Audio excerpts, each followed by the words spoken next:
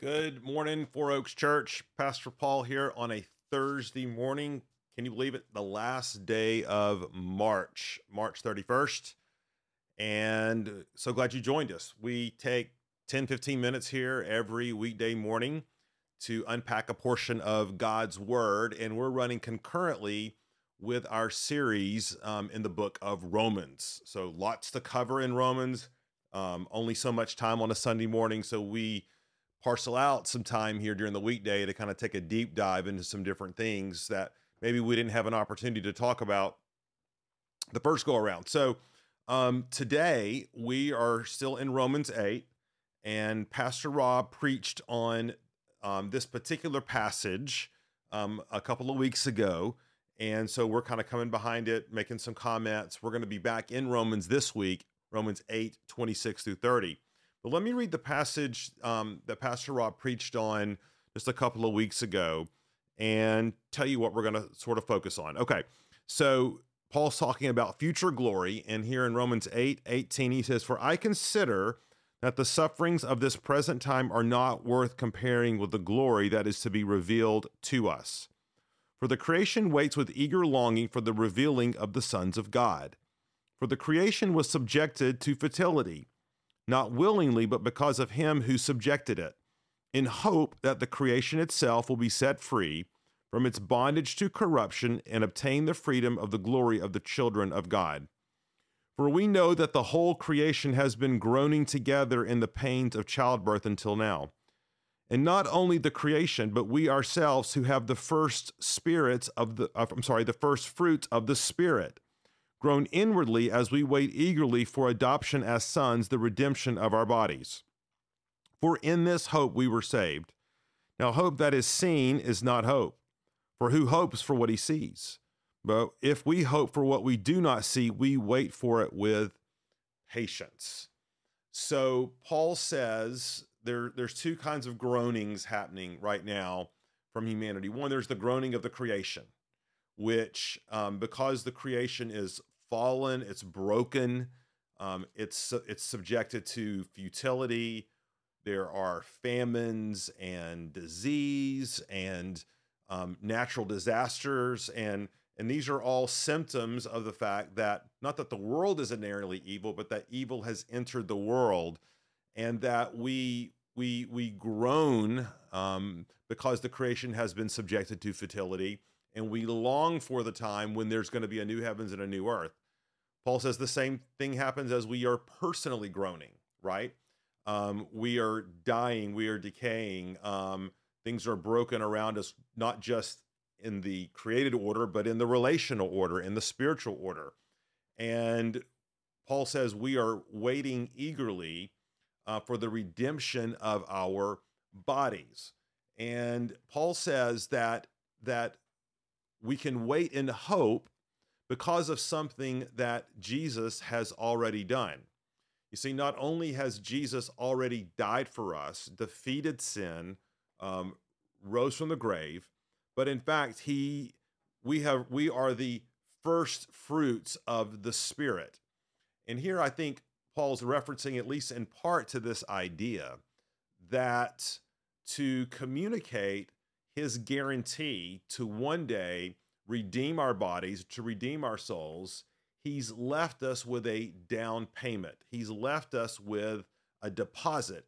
And that deposit, of course, is the Holy Spirit that lives within inside of us. So I know some of you remember the days of layaway in the early 70s, right? You'd go to the department store. There was no such thing as the credit card, or they weren't in use much.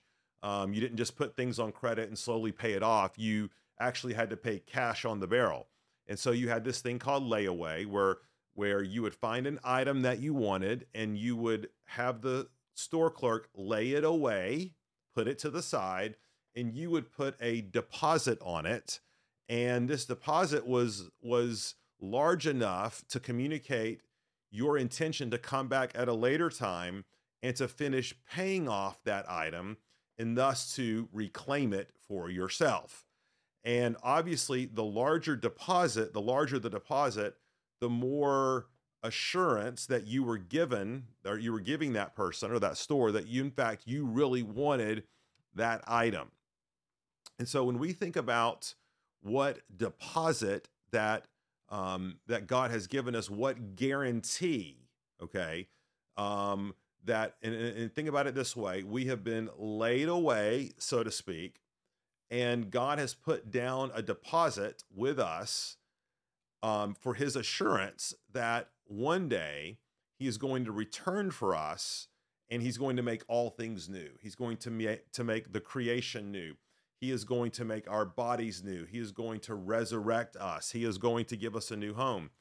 Well, there are a lot of things that God could have left as a deposit, right? But what's amazing is that what God left as a deposit to guarantee our inheritance, to guarantee His work in us, was in fact God Himself. Okay, so Paul talks about this idea that the Holy Spirit is a deposit guaranteeing our inheritance. So God says, I'm not going to leave you an object. I'm not going to leave you a shrine.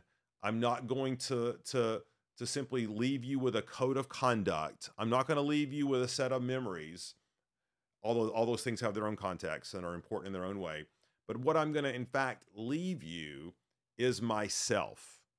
I'm going to actually indwell you through my Spirit. And as we're going to see in our sermon this Sunday, His Spirit bears witness with our spirit and reminds us that we are sons and daughters of God. And so this is a way of communicating to us as believers, one, how much God loves us, that how much of a treasured possession of His that we really are, how much He values our presence and redemption with Him for all eternity. It means so much to Him that God is willing to stake His very self and life on it, to say, this is how certain I am. I'm coming back for you. I'm going to live within you. And I can't be separated from myself. So that means I can't be separated from you. And that's my guarantee. So it kind of reminds me of the passage in Genesis, right? When God makes a covenant with Abraham. God has Abraham cut open and sacrifice the animals and to spread the blood. And what happens here is that God walks through the flaming torches and the sacrifice of the animals. And in that ancient culture, when you made a covenant, the thing that would that would happen is that when parties made the covenant, okay, with one another, they would walk through the pieces to signify, as has happened to this animal who's been slaughtered and cut up, so will happen to me if I break my word to you. Well, the fact that it's not Abraham, okay, who walks through the middle of the flaming pieces, okay, but in fact, it's God Himself, was a powerful statement to Abraham, which was, my covenant is absolute. My covenant is rock solid. And that's the essence of what we're reading in Romans 8. Christian, if you are trusting in Jesus Christ, God's covenant with you is rock solid. It is absolute. It cannot be altered. It cannot be changed. It is monergistic, which means that it is a one-way initiative from God Himself, that He is going to do what He says He is going to do. And this is what we can be encouraged in as His people today. Now, Sunday, we're going to talk about how that Spirit, what that Spirit, His Spirit actually does within us. But now it's enough to know that God's given us that Spirit.